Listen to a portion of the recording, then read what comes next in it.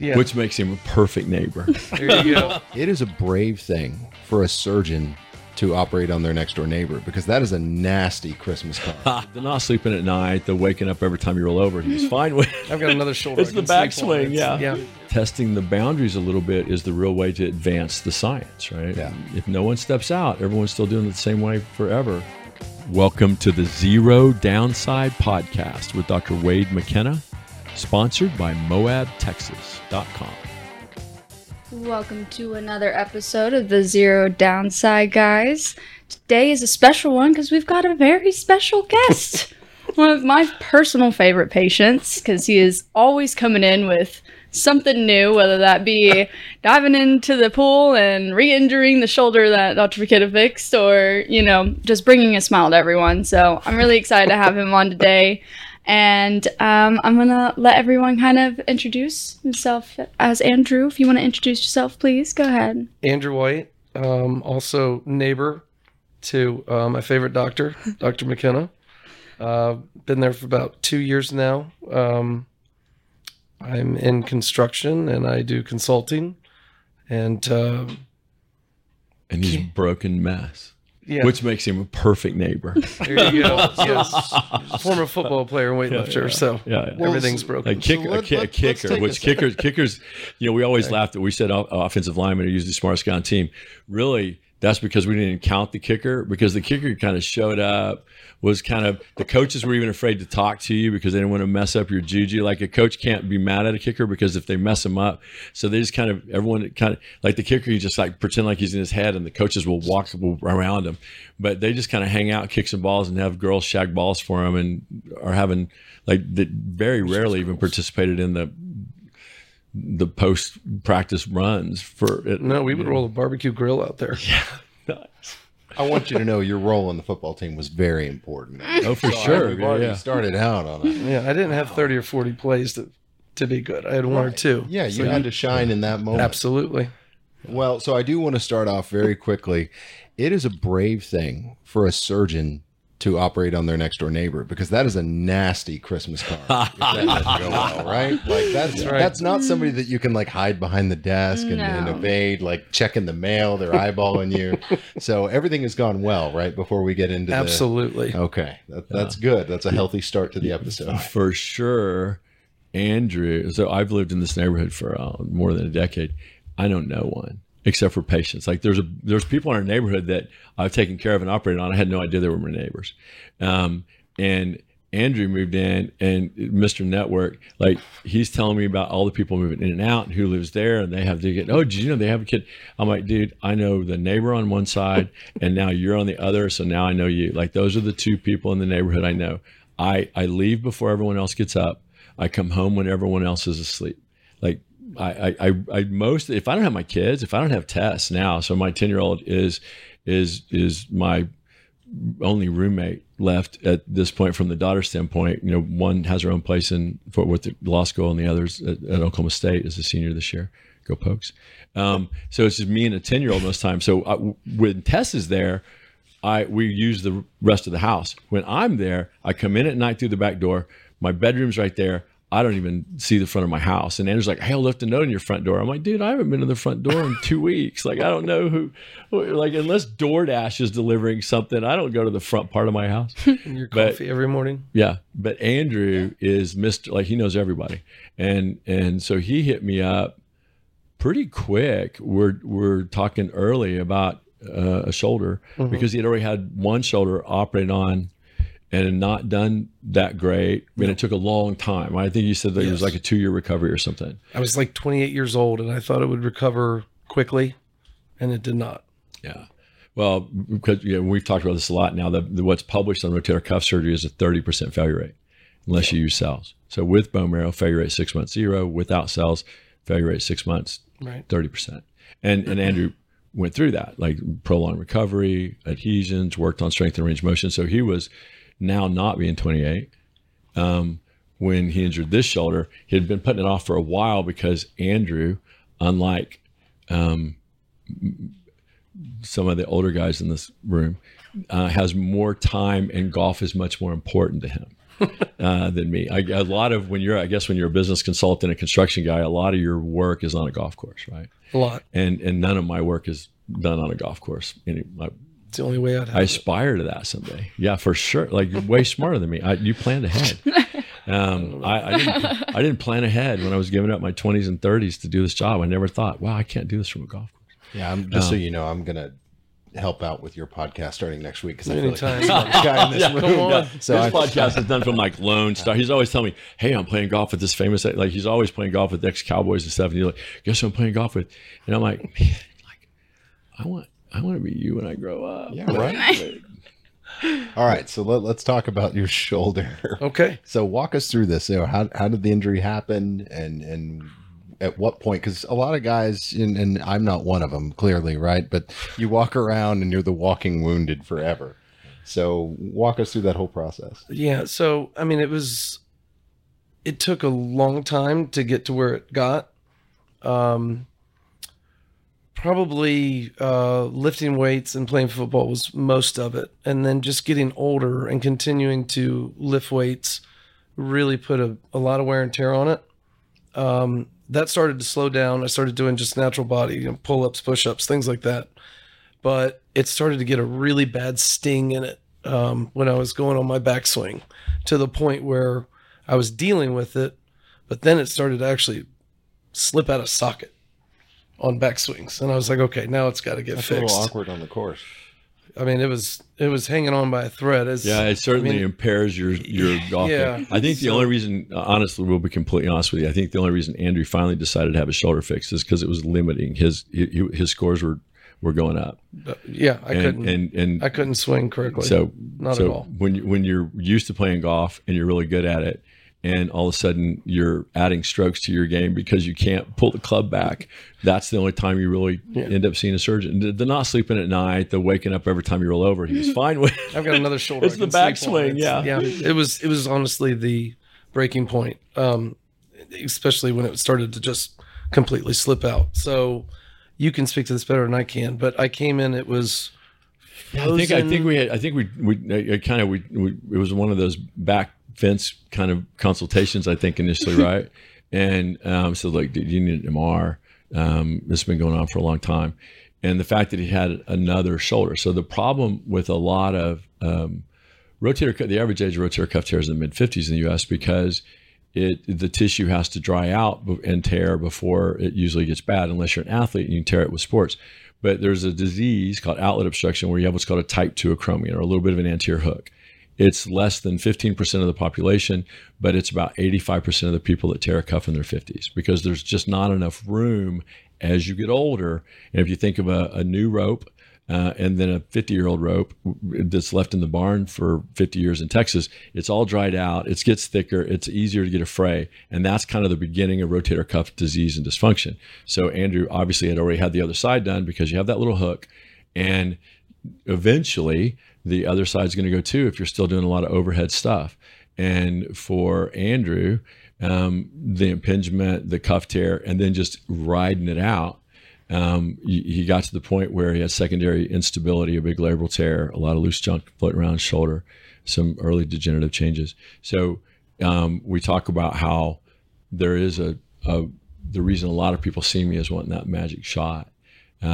But there are certainly times where I have to at least set you up for success a little bit for the magic shot. And so Andrew's one of those patients that needed kind of both sides of me, the traditional orthopedic surgeon, like, I got to sew some of this back together, get rid of all the loose junk, or there's not really, the first question for Andrew was, can't you just put cells in it and this go away? Like, sure, like 20 years ago, right? Yeah. But when your shoulder's not even staying stable, we had to fix some things. And then once you fix it, and we make that joke all the time, I didn't fix it. I put it in a position where you have the opportunity to heal, but we still got to get you to heal. And so that's where the use of your bone marrow at the time of surgery is something I've done on every shoulder for more than the last decade. And it makes a tremendous difference in overall healing, decrease your risk of infection to about zero. Well, can you tell us the results of that too, about how that looked after the surgery? And well, and he has that, and he has something to compare it to, that he was 20 years younger when he had it done too, right? So the most amazing thing was when I was 28, I had this one I had a torn labrum here and rotator cuff, had it redone. It took months and months to get to a point where I could even entertain going out on a golf course. And if I did, it was maybe some light chipping and some putting, but there was still a lot of pain there. Couldn't lift above my head. So that was in the back of my mind. That's one of the reasons I put it off for so long. I was like, I don't want to do this again. But in speaking with Wade, we went through the procedure, and after 2 weeks, I was already moving around. Like you said, I was sending you pictures of me fishing. Oh yeah, that's the biggest panic is because Andrew, two and a half weeks. He literally sends me pictures of him fishing with this holding up this big fish. And I was like, maybe you shouldn't be. Is that the shoulder I did? It's like, are you okay? He goes, dude, it doesn't hurt. I'm doing this and this. I'm like, okay. Yeah. So then after about 3.5 weeks, it was extremely comfortable. I was taking the arm brace off, moving it around. Rehab started, and then I was invited to play in a golf tournament. How far out?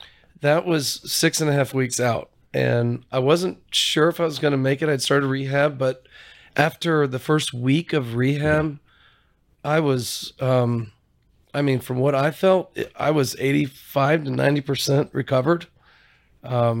So sure enough, I go out there without calling and asking me. You're correct. Most important part, it wasn't like, "Hey, McKenna, There's is only like it yes to okay call if I do you. this?" You can just shout over the fence. Yeah. So the next thing I sent him was a picture of the award of closest to pin. Yeah. And then I also got longest drive. Yeah. So longest drive 6 weeks after shoulder surgery. I was totally thrilled about it. Wow. And I'm thinking, I'm 43 now. I did this one when I was 28. This is going to be twice as long as the recovery time. It's going to hurt twice as much.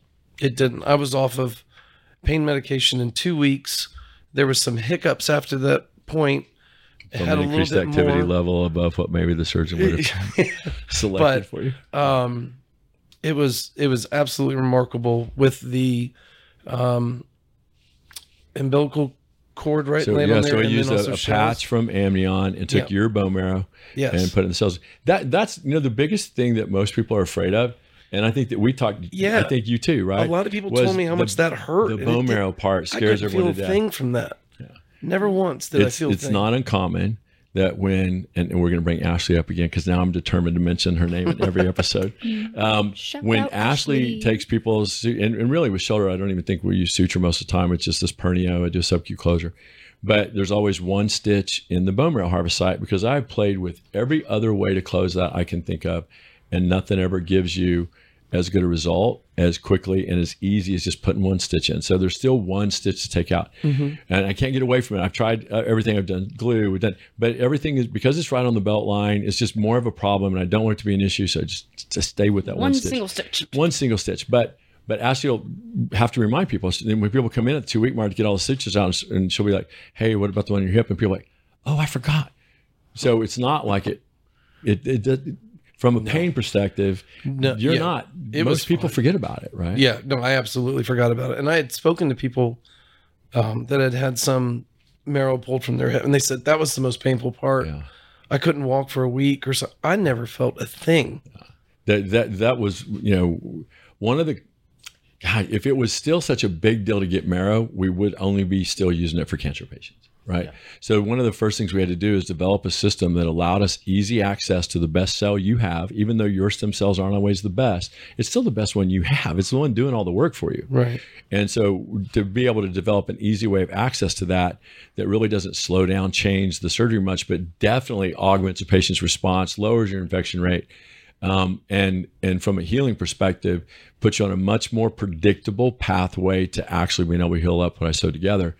I think that the initial fear from a patient is, well, I want you to fix my cup, but I don't know about the whole bone marrow thing. And I'm like, trust me, this is the least invasive thing I can do to tilt the scale in your favor.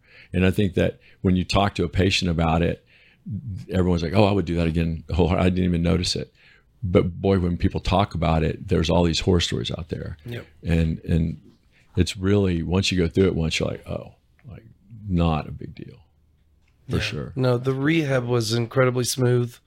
In fact, the guy I was working with was like, maybe don't push it so hard. I'm like, it doesn't hurt. He goes, yeah, but just because it feels so good, don't push it too much. So. That's what most therapists, and here's the reason for that, right? Because they're afraid that if you tear something up, the orthopedic surgeon, because most orthopedic surgeons, they're going to throw a rock. Well, if you wouldn't have done the therapy, that the therapist would retore your shoulder. No, that's just not true, right? Like that cuff isn't really healed until you're 3 to 6 months out. But my repair should hold through that. If that repair doesn't hold through the first 8, 12 weeks to getting your motion back, it was the repair's fault, not the patient's fault, right? So I tell people all the time, like, I want a therapist that's going to be really aggressive getting your restoration of function. I don't want you doing a lot of strength stuff. I may not want you swinging a golf club right away, but it's not going to hurt anything we did. Right. You just may have to hurt and swell a little longer than you would have if you didn't do so much so fast. But is it going to make the cells not work? No. Is it going to make your cuff fail faster? No. We're probably still not being aggressive enough because we've redone 2 cuffs in the last 10 years, and both of them had a significant amount of trauma really early on to mess it up. So it's not that the repair is going to fail if the therapist is too aggressive. So I have to literally almost counsel therapists on the phone. I want overhead range, but Dr. McKenna, I'm not used to. Get them on a wall pulley, get their arm above their head, right? And Andrew's like, are you sure I can do all this? I'm like, dude, get your arm above your head, right? The minute you get your arm above your head, your pain is going to go away. Yeah, and it did. And I also remember at 8 weeks, which you brought up, I dove into the neighbor across from us pool where he said it was deeper than it was, and my arm was bent back. And that's when I came back to see you, and I'm like, I don't know if I popped something or whatever, but my first question was, what were you doing? He's like, that was my favorite part. I'm like, back again? So sick. Well, your first question was, which neighbor is that? Because I have no idea. Like, I don't even know who in my neighborhood has a pool, right? So Andrew's swimming at everyone's houses. So I network. That's what I do. Yeah, it's awesome, man. So, but yeah, that just ended up being a little. Probably inflammation or something, and it was fine. You did tweak it a little bit. Yeah. Got a little bit of range of motion. You know what? It would have, had you not gotten that, it would have taken longer to get your motion back. You kind of did your own manipulation. I guess so. So, but that's fine. Like you're not going to tear the cuff doing that. Well, and just for perspective, right? And coming up, mid 2005, 2010s when I started in orthopedics and helping out in the OR.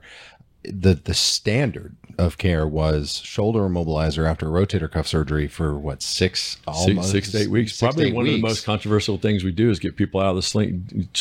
Even the next night, you take sling off, start eating, start hanging arm exercises. And Andrew's like, "Are you sure?" I'm like, "Am I sure? Yeah, I'm pretty sure. Yeah, you can take that off and start doing stuff." So we talk about the risk to the therapist, right? The therapist is afraid to do therapists are all panicked. Mike's, in all full disclosure, Mike's wife is an amazing physical therapist that specializes in really difficult handicapped kids and stuff. So Mike's wife is the model of physical therapists and how anal they can be. Yeah, for sure. About how anal they can be about not hurting someone. But I literally almost have to put them in counseling to say, it's okay. Yeah. Because they're worried that if they tear it up, I'm going to throw a stone. That's not my job. Is if they tear it up, we need to do something a little bit different because they need to be able to get range of motion back as fast as humanly possible so they don't lose strength and get a lot of atrophy. Most of the time, by the time we take care of someone, you've already had a year or two of functional activity changes and you're already getting a little weak. Sure. I got to get you where you were 2 or 3 years ago, not where you were the day before I did your surgery. Yep. Right. So my goal is the faster I can get you strength and range of motion, the better you're going to do. All right, so not that I want to balloon his ego or give him too much credit right now, but how's your drive, right? Like, I'm not a golfer, so I that's the one term I know to ask you to sound like I'm relevant. But are you driving farther? Is it about the same? Where are we at? I'm not driving where I was when I was, my 20s. Well, no, that's not. Now, if that happened, we'd have a lot more patients coming in. Just make my game tighter. Right? On a good day, on a good hit, I can still get it close to 300. Man, that's awesome. But that's well, he did win longest drive at the 6.5 week mark after surgery on a charity tournament where there's not, the guys playing in the charity tournament. A 1 in 20 shot. I mean, I was very lucky to hit that one. And you played that up in the golf cart the whole way, right? You're looking at your partners going, guys, I've been dealing with a recovering surgery. I just don't feel like I'm going to be there. Absolutely. I need a higher handicap for the day. Hey, off the record, theoretically, there may be a lot of money changing hands at some of these golf tournaments. And these guys have to add a little extra element of something to keep them interested a lot of times. And Andrew, can walk out saying, I just had shoulder surgery. Everyone's like, so we're playing strokes, right? Like, how much are we playing on? Like, he's still wearing the sling everything. while he's He'll doing wear it. the sling out to the golf course, and they're playing big money skins games. Andrew's like taking off his sling, limping up to there, and driving 300 yards down the middle. Yeah, look at my scar. I just had shoulder surgery. I even have one on my hip. We're playing skins, right, Andrew? Andrew's like, I don't know if you guys want to. If it's the only way to keep you interested. No, there was no money exchange that day. It was a charity golf tournament. There's never money exchange. Never No, money never. exchange. No. So we want to. No one plays Things golf like on. that. That's right. And there's absolutely no alcohol consumed on a golf course. I've seen a lot of TV I didn't shows. say where they do that. I did not say that. That's swing lube. You gotta have some of A that. little swing lube. At 60, I don't even know. It's been so long since I've swung a club. I don't even know. I mean, that's not true. I play top golf with kids. Does that count? My 10-year-old's dead eye with a 6-iron that's awesome. at top golf. So Yeah, Man, And most importantly, is it pain-free when you play? absolutely. And I have to say, as long as you're It's- enjoying it it's pain-free, that's everyone's usual top goal. Is I just want to do things I enjoy pain-free. Not only is it pain-free, but I've always been. I'm right-handed, and my this is my throwing arm. It was always stronger. I would say that my left shoulder is not significantly, but considerably stronger and more solid same thing than with Preston. this right shoulder from when it was repaired when I was younger. you just feel more like sturdy strength. Yeah, there's like, 3 you or can rely 4 on this one more than you can. There's 3 or 4 really good clicks and pops that still happen in this one, whereas there's sometimes maybe one in this one. Now, when I was rehabbing, there was plenty, but once they got it up over my once head, you get your motion, and stretched it, it's fine now. it's amazing Wow. what that. So when you get more proprioceptive neurogenic intervention, which is what the cells are stimulating, is angiogenesis, or the return of new blood supply. And so a lot of the capsule of the shoulder is where your sense of the sixth sense is proprioception. So your sense of kind of where your shoulder is in space, so that when you're in a certain level, the amount of pain resistance. So that feeling of strength returning, when you put cells in someone's shoulder and they get proprioceptive return of capsular strength, that's even with Preston, he said, it felt very quickly like the shoulder he did surgery on was stronger than my other side, because you're feeling it more, right? Your body is starting to turn that off because it's so chronically inflamed that you don't have the same sense of where it is, and the same sense of stable and strength is limited by an inflammatory response from a chronic injury. When you get rid of that chronic injury, that inflammatory response still doesn't go away because it's all scarred in. If you use cells and restoration of healing, and you get angiogenesis, you do get that sense of where your shoulder is in space again, and it does feel less inflamed and stronger for people. Even if you just did an independent measurement of strength, it's probably not any better than it was the year before, but it's dramatically, the amount of where you can feel where it is, and your body's resistance to let you do stuff goes away if it is less inflamed and healed and healthier. And that's the reason for that. And I'm more and more convinced that that's where people's overall sense of wellness comes from, is your inflammatory load. And is it scarred in or is it healed?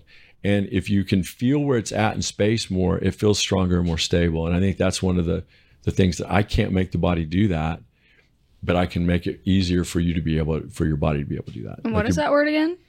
Proprioception. So your sense of where, so if you replace someone's shoulder, it's very difficult for them to close their eyes and touch their nose. Mm-hmm. They have to kind of look at where it is and guide it in. So when you're doing something that's inflamed and hurts, you'll find people kind of move around that a little bit, so the shoulder's never in the position they want because it doesn't feel right. And after an ACL surgery, that sense of the hamstring and quad being able to kick in right. So when you inject graft in the ACL, the reason their survivorship is so much higher than ACLs done without cells, the reason is not just the healing, right? 179 days compared to 369 is what's published. Who would ever do an ACL reconstruction without marrow? But more importantly, the re-tear rate and the sense of stability in someone's knee is because the capsular strength, your ability to, like when you go to walk and lift up and go upstairs and rocks and stuff, you're not saying, okay, my hamstring needs to engage a little bit. Now my quad needs to engage. Now my hamstring needs to let loose. Now there's a screw home mechanism knee. So now it's not a conscious thing. It's a subconscious effort. But that subconscious effort, your body's proprioceptive feedback to your brain has less data sets coming in. So it does a poor job. The more data sets you get, the more capsular wellness, the better blood supply to the tendons, the better strength around the more proprioceptive fibers become subconscious thought and learned behavior again, and the better people do. And it's just because we're doing surgery, not making it well, but when you said it makes it well. It makes total sense when you understand that what we're trying to do is just make the joint function like it used to. Your body turns a lot of that off normally as you get older, because if it really hurt bad every time you put your knee on the ground, but there's a reason things kind of get stiff and you change your gait and you shuffle a little bit as you get older, because the human body is just trying to maintain bipedal motion. Like as long as you can walk, the body's good. Like a lot of energy is expended to just help you do that. The reason we put cells where we do is to get that restoration of proprioception, so your body's not getting in its own way so much. I remember I was naturally kind of using my trap and holding my shoulder up. And when I was going to rehab, they would make sure that my arm was extended all the way down when I lifted up, because I was doing this. Otherwise, you raise your scapula to do it. I was doing that and avoiding the healing or it was stretching. You can get deltoid strength, but what happens is the scapula starts moving with the humerus. Yes. And so people go, oh, I get my arm up, but they're moving their whole shoulder blade. That's not glenohumeral motion. Like if you keep the scapula down and get your shoulder moving, that's restoration of function. Yep.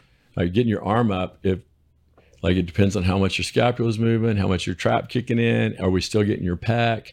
There's a lot more involved in that than just, can you get your arm up? Yep.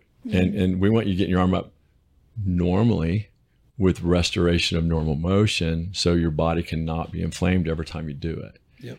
And I was doing it completely subconsciously. Yeah, the wrong muscles. I would look in the mirror and I'd be like this. Yeah, for sure. Yeah, and it was just... That's the body's way of trying to compensate, right? Everything has a compensatory mechanism to make it function more normal in the face of injury. That's why we can wait so long to treat stuff. Yeah. Right? Is the body there's always this was designed to stay functional even as you get old and injured. It's just harder and harder for it to do it on its own, right? We will adapt. But I want you to not have to adapt. Yeah. Right. I want to restore it to where it works like it's supposed to. Not where, like when I was a kid, I would wrap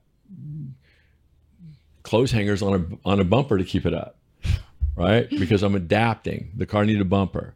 The human body does that too. It'll put it together with tape and duct tape and wire if it has to, but it's not it's not pain-free. It's not without inflammation. Comes with risks. Yeah. And you're always at risk of injuring it easier every time. Yeah. The more injured you are, the easier it is to hurt yourself, right? So is that why you're, I don't want to use the term, but I'm going to, aggressive? You're more aggressive in post-op therapy, in not putting them in a shoulder immobilizer for 6 to 8 weeks, and getting with the therapist, retraining how they're going to treat or making suggestions. I don't want your body to unlearn everything it's worked its whole life to learn. Yeah. The faster I get you doing stuff, the more natural that will become. If I let you unlearn it and be atrophitic and disuse atrophy is real, we see it every week. Someone will be in a cast or a big immobilizer, and the first thing I do is take it off. Yeah. With Preston, he told the story. They literally put him in a cast. I said, get in here and cut that off, right? They're like, don't I need the cast? Do you want it to be smaller and stiffer and not work as well when we take it off? Because that's the only thing that's going to do. I mean, just like my friend who came and saw him this week, who, pulled just the wrong weight down on the wrong angle and got some bursitis there, and she went to the ER that night, and they mobilizer, don't move it. He said, stay in that sling for the next 2 weeks. Well, that's the standard of care. And I'm like, I think we should get out of it, maybe start mobilizing a bit. Maybe we need to do some hanging arm exercises so you can get rid of some of the swelling, get better blood flow. Allowing it to get used to right there. I'm like, it's getting stiff, stay in one place. And it's a low grade fire that your body can't put out. Right. Yeah. If I can get you moving, the body can get new blood supply. Yeah. New blood has to get where it needs to go to help you heal. If everything's swollen and inflamed, the glass is already full. Like you can't put something new in it, right? So motion helps kind of restore the balance, right? So every once in a while, I like to kind of poke the bear a little bit and get him on a topic, because I like the passion that he shows. And it's listen, we've been friends a long time. Yeah. We've always worked together in many different capacities over the years.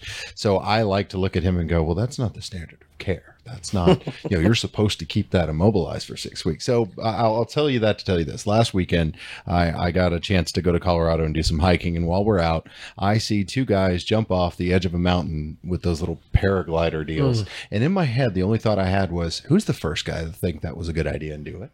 Right? Who's the first guy that thought, I'm going to take this piece of fabric, hold 2 strings, and jump off this mountain, perfectly good mountain, right? And hope that this thing can keep me afloat long enough to not let gravity kill me.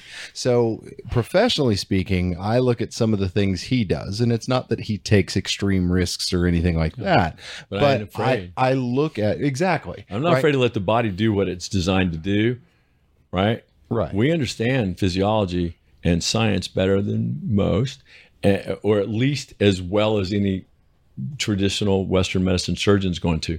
And if I can help you optimize and get through that, sometimes testing the boundaries a little bit is the real way to advance the science, right? Yeah. If no one steps out, everyone's still doing it the same way forever.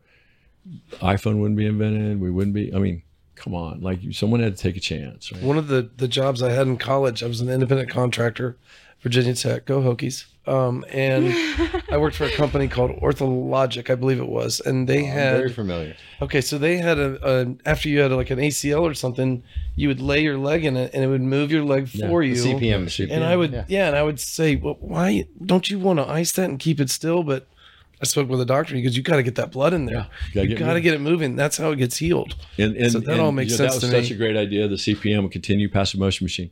And after a total knee, we'd put people on CPMs in the hospital. They have less swelling.